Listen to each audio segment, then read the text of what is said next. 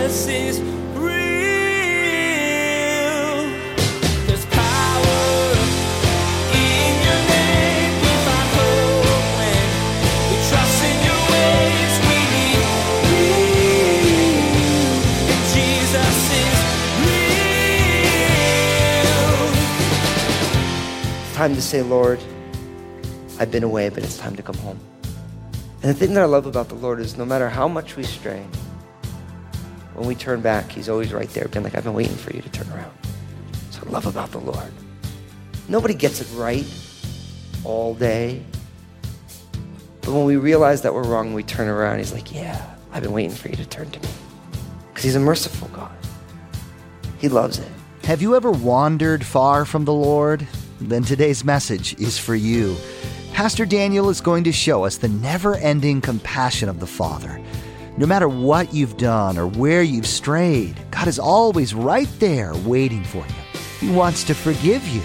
So whatever it is that's holding you back, throw it aside today. Turn and run into the waiting arms of the Father. That's all you need to do. He's ready for you. Now here's Pastor Daniel in Deuteronomy chapter 4 as he continues his message called Listen Up. Jesus is real. Verse 30, and when you are in distress and all these things come upon you in the latter days, when you turn to the Lord your God and obey his voice, for the Lord your God is a merciful God. He will not forsake you, nor destroy you, nor forget the covenant of your fathers, which he swore to them. I love that. See, God's judgment is always tempered by his mercy. See, God does not enjoy bringing the consequences of bad actions upon us. He wants to forgive, but when we get away, we need to come back. And when we seek God with all of our hearts and with all of our souls and with all of our minds, and when we turn back to him, then God will meet us. And I believe for many of us tonight, that's exactly what we need to do. We need to say, God, I'm turning back again. I'm coming back again. Lord, and I'm going to obey. I'm going to obey what your word says. I don't like it. I don't even know if I agree with it, but I'm going to do it anyway.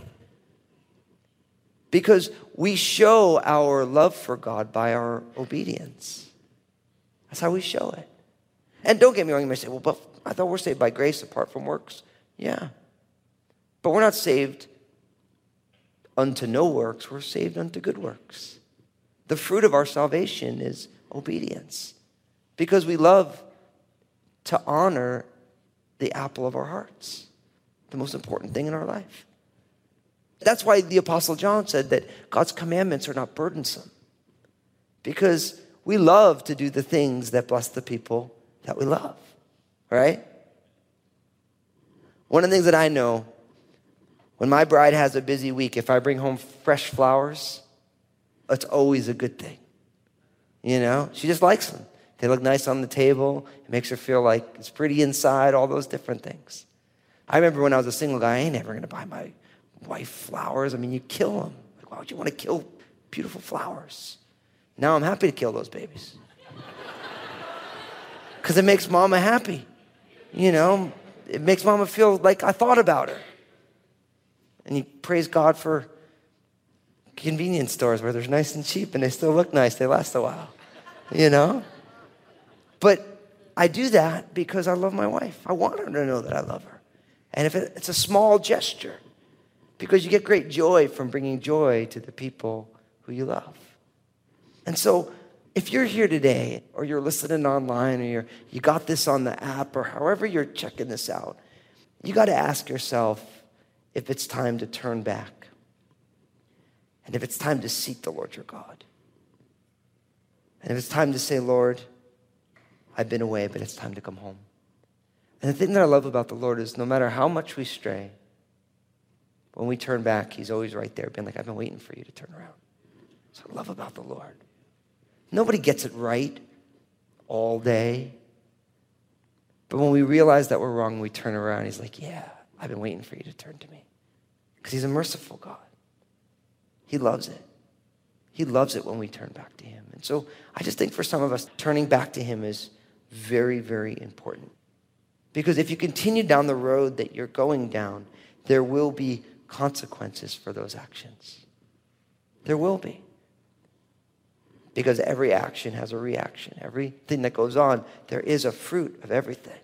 Now, in verse 32, look what it says. For ask now concerning the days that are past, which were before you since the day that God created man on the earth, and ask from one end of heaven to the other, whether any great thing like this has happened or anything like it has been heard. Verse 33, did any people ever hear the voice of God speaking out of the midst of the fire as you have heard and live? Or did God ever try to go and take for himself a nation from the midst of another nation by trials, by signs, by wonders, by war, by a mighty hand and an outstretched arm, and by great terrors according to all that the Lord your God did for you in Egypt before your eyes? To you it was shown that you might know that the Lord himself is God. There is none other besides him. Out of heaven, he let you hear his voice, that he might instruct you on earth. He showed you his great fire, and you heard his words out of the midst of the fire. And because he loved your fathers, therefore he chose their descendants after them. And he brought them out of the land of Egypt with his presence, with his mighty power, driving out from before you nations greater and mightier than you to bring you in, to give you their land as an inheritance as it is this day. Therefore, know this day and consider it in your heart that the Lord himself is God in heaven above and on the earth beneath. There is no other.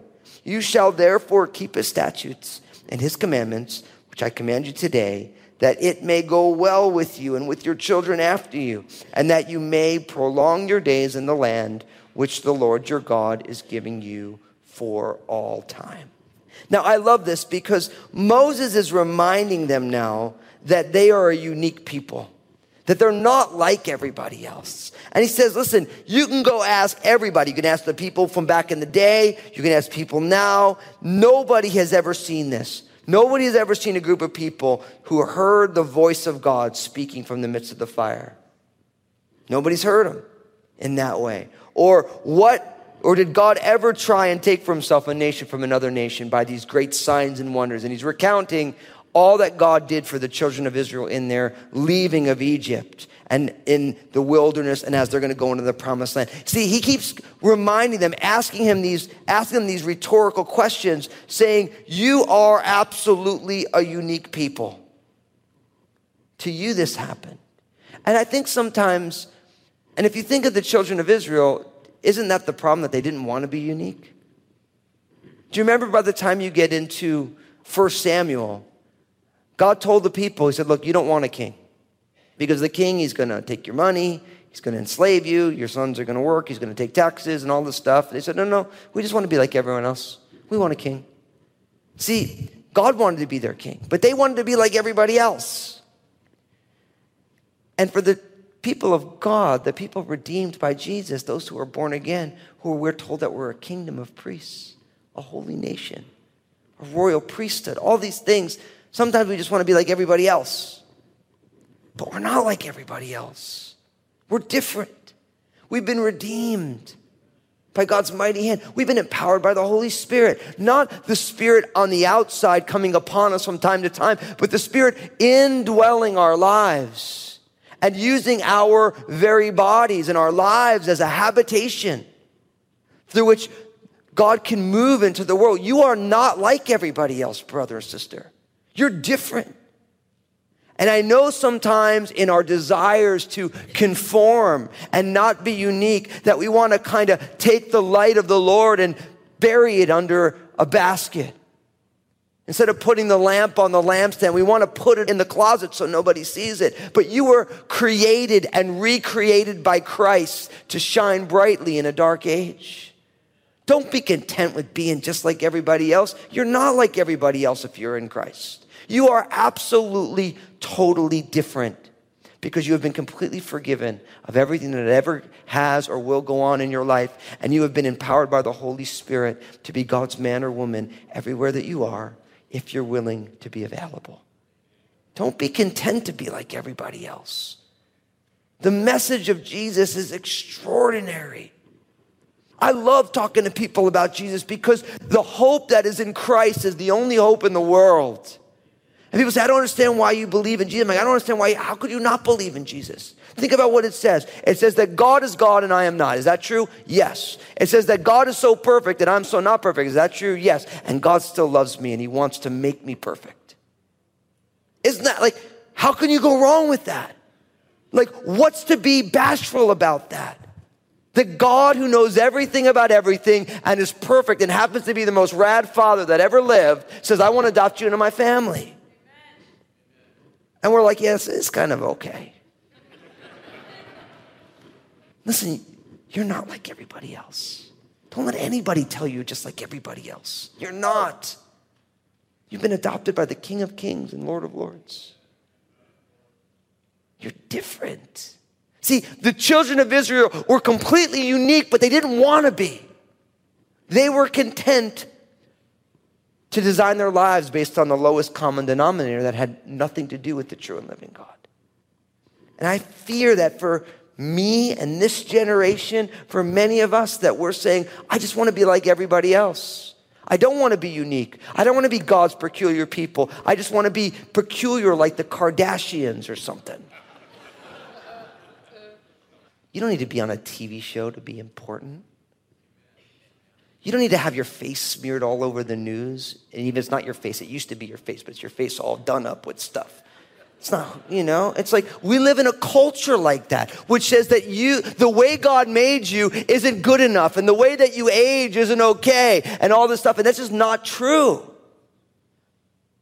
But we have bought a lie because we live in it all day long. And if we do not ask the Lord by the power of the Spirit, because of the word of God, to kick against the goads, to swim upstream, we're just going to end up, at some point you just give in and you go along with the way the world is going. We can learn a lot from our friends, the salmon. Swimming upstream is hard, but it's where the magic happens. Think about it. You'll get there. You'll get there. I believe God created the salmon just as a living epistle for you and I. Because it's hard to swim upstream. I've been over at the Oregon fish hatchery, and I've watched, me and my kids, if you've ever been there, it's right down, you can watch the salmon as they're trying to get up, and me and our kids are like, you can do it, and they gotta jump over this thing, and they fall on back, and they get up there, and we start cheering, and Annabelle starts cheering. She doesn't even know what she's cheering at because she's 2 years old, but she thinks it's great, and then they fall back. Oh, they went back. Oh, I wish we could save. Oh, you can do it. My kids are so encouraging, and when they get up, they're like, yeah. And in a lot of ways, that's exactly what it's like being a Christian in this day and age. You have to swim against the current of the culture. Our culture is not like becoming more godly right now. Our culture is going the way of all the world. Like every culture goes. And we can sit there and complain about it, but our Bible says do all things without grumbling and complaining, so that doesn't work. We can be apathetic and like Timothy Leary and the hippies. You can, kind of drop out and fry out and all that stuff. How did that work? Didn't work so hot, right? Some of you are like, I don't even remember that, Because it is. If you can remember the 60s, you weren't really there, right? I've heard that story, right? Or you can say, I'm going to follow the Lord and I'm going to swim against the current and I'm going to go upstream when the current's taking me downstream, and it's going to be hard. But as I said, when the salmon gets upstream, that's where the magic happens. You're unique, brother, sister. You're not like everybody else. Don't let anybody tell you you're just like everybody else, because if you are here and you are alive and you are in Christ, you are absolutely a one of a kind, part of God's special family. Before the foundations of the earth, God chose you. Knowing everything you were going to do, he chose you and said, I want you to be part of my family. And that, my friends, is not a small thing. That is not a common thing. That is not something that we should be bashful about. And he reminds them about how much God loves them and how unique they are. And I love this because in verse 39, look what he says. He says, therefore, know this day and consider it in your heart that the Lord himself is God in heaven above, and on the earth beneath there is no other. You shall therefore keep his statutes and his commandments, which I command you today, that it may go well with you and with your children after you, and that you may prolong your days in the land which the Lord your God is giving you for all time. You notice that. And we find out that there is only one God. There's no other God. And that we should keep God's commandments and statutes that it may go well with us. That's why, see, this is why God has positive things, things we should do, and negative things, things we should not do, because God wants things to go well with us. Again, when God says no to certain things, it's not because he doesn't love us. He says no because he does love us. And like as a parent, I see this with my kids all the time. My kids have these wild ideas of things that are fun that might really hurt. You know, like I shared the story. I borrowed a friend's chainsaw and I was out there with the chainsaw. Because I told you guys a story about the axe, right? And everyone's like, man, you're in the Northwest, Fusco, you got to get a chainsaw, you know? So I got a chainsaw and I was like, whoa, that looks fun. Can me and Maranatha use that? Like literally, that's his words, right? Now, don't get me wrong. I'm like, bro, I know it looks fun, but no, you and Maranatha can't play with that because you know what? You might lose an arm. He's like, really? I mean, you think you're cutting down that tree by massaging it? Like, what do you think's going on here, buddy? But it looks fun. But if I really let Obadiah and Maranatha play with the chainsaw with each other, like someone's going to end up in the hospital, right? So when I say no, it's not because I don't love them. I just don't want them to, I don't want them to lose body parts. That's all it is. And when God says no, it's because he loves you enough. He doesn't want you to hurt yourself. And the problem is God knows better than us, but we think God doesn't know what he's doing. And there's so many, I mean, I could do this all day. And if you've been around Crossroads, you know I can do it all day. You know, you can talk about, we think this thing or this thing is really important, but God says do it this way, and this is why it works. But the reason God says no to certain things and yes to certain other things that seem illogical to us is because God wants things to go well for us. God wants you to be blessed, not hurt. So from there, it's interesting how this chapter ends, because in verse 41 to 43, all of a sudden we have this kind of zooming out again. And look what it says. Then Moses set apart 3 cities on this side of the Jordan toward the rising of the sun, that the manslayer might flee there who kills his neighbor unintentionally without having hated him in the past, and that by fleeing to one of these cities he might live, Bezer in the wilderness on the plateau of the Reubenites, Ramoth in Gilead for the Gadites, and Golan in Bashan for the Massites. Now, we get this idea of the city of refuge again, and we get these 3 cities of refuge on the east side of the Jordan. So they're on the east side, so we just get this kind of reminder that there's going to be these cities of refuge where vengeance killings couldn't happen. This was like an early form. It was like a safe house. If something went on, and we've talked about this before, we looked at it in Numbers 35 and a number of other places, that when there was these places that if somebody was killed unintentionally, in that culture, vengeance killing was the norm. So if like, you kill my brother, I kill your brother, it's kind of like the mob, or the movies about the mob. Like, you kill my guy, I kill your guy, and you know, we're not going to fight about it because he killed you and you killed him, and so it's over now. So in that culture, if that was the way justice was doled out, if something happened unintentionally, then somebody could go to one of these cities and have protection to find out if it was indeed an unintentional killing. And so we have these 3 that were placed on the east side of the Jordan. So Bezer was about 20 miles east of the northeast corner of the Dead Sea. Ramoth Gilead was about 30 miles southeast of the Sea of Galilee, and then Golan, which is about 20 miles east of the east bank of the Sea of Galilee. So these were different cities that people were protected in.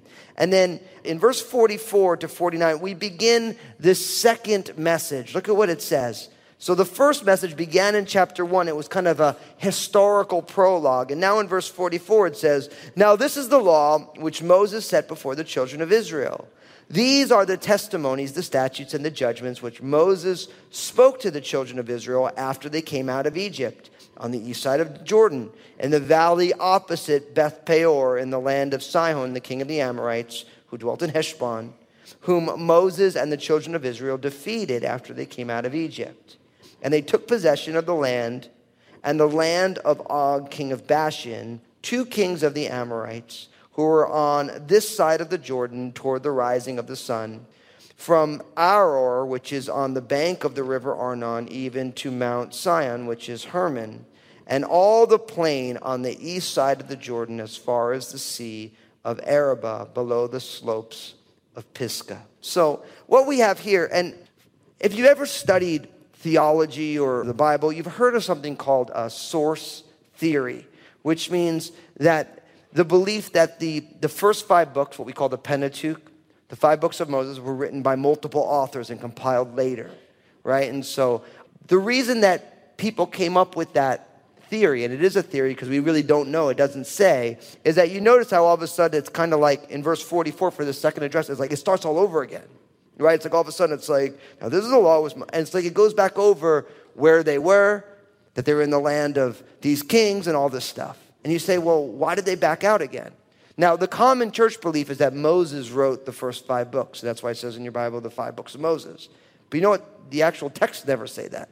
A title that someone put on later. Now, I'm not saying Moses didn't write it. I'm saying we don't know who wrote it. And so because we don't know who wrote it, you end up with source criticism. And this is why. Because you notice how it just, all of a sudden, it's like it stops and it comes out and it tells us the same thing again. There's a lot of redundancy. And that's where it comes from. Now, I'm not saying I agree with source criticism. I know some people here think that, you talk about source criticism, that's like you don't really believe the Bible. I don't believe that either. I believe that, but when you look at the text and you see what the text is saying, you say, oh, maybe there were multiple authors. Like, does it matter if Moses wrote them all or if 5 other inspired people wrote it and they compiled it later? I mean, nobody really believes that Moses is unique. Moses was used by God. And our Bible is full of lots of authors. Paul writes in Paul's style, but he was inspired by the Spirit. The Apostle John writes in the Apostle John style and was inspired by the Holy Spirit. See, any donkey can be moved with the Spirit to be used in a mighty way. Like, my thing with it is I don't know who actually wrote it, but I know that I don't want to trust Moses as far as I can throw Moses. I want to trust the true and living God, and the true and living God uses people however he chooses to do it. And so it's just interesting that in this second address, it pulls us out again. It tells us that we're getting the law, the testimonies, the statutes, the judgments, which Moses spoke to the children of Israel. And they're on the east side of the Jordan, and they're in this land of Sihon, the king of the Amorites, Og, the king of Bashan. And if you still travel with us through the book of Numbers, we saw that a number of times, right? We kept going back, these guys. And then in the beginning of Deuteronomy, we're talking about these guys again, and now we're talking about them again. But we get what's happening, who's it happening with, and the location. Jesus is real. In today's message, Pastor Daniel shared with us the only antidote to the righteous judgment of God. The only way to escape is to repent and turn back to God. When we seek Him, we will find Him. Moses reminded the people that they were a peculiar people. God had dealt with them in a unique way. And because of that, they are to stand out in the world. Just like the Israelites, we're called to be a light in the darkness. Hey everybody, this is Pastor Daniel, and I want to be honest with you for a moment. Life is messy, and the hard reality is, if it isn't messy for you now, it will be, and it probably has been in the past.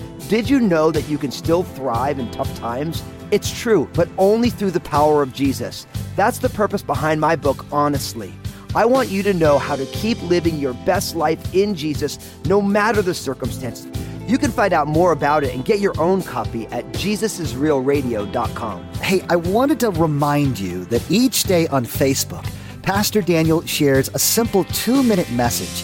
In this message, Pastor Daniel draws out an important biblical truth that really helps set your day on the right path. So be sure to follow Pastor Daniel Fusco on Facebook and share these 2-minute messages with your friends and family. Join us again here on Jesus is Real Radio when Pastor Daniel will bring us a clearer idea of what it means to be in covenant relationship with God. Each covenant God made was intended to reveal that God is holy, and we rely on His grace. The covenants are the terms of the relationship with God. They tell us who God is and how we're to relate to Him. Be sure to come back for this refresher of the covenant with God. We wish we had more time today, but we will have to pick up where we left off next time as Pastor Daniel continues teaching through his series called Refresh. That's next time on Jesus is Real Radio.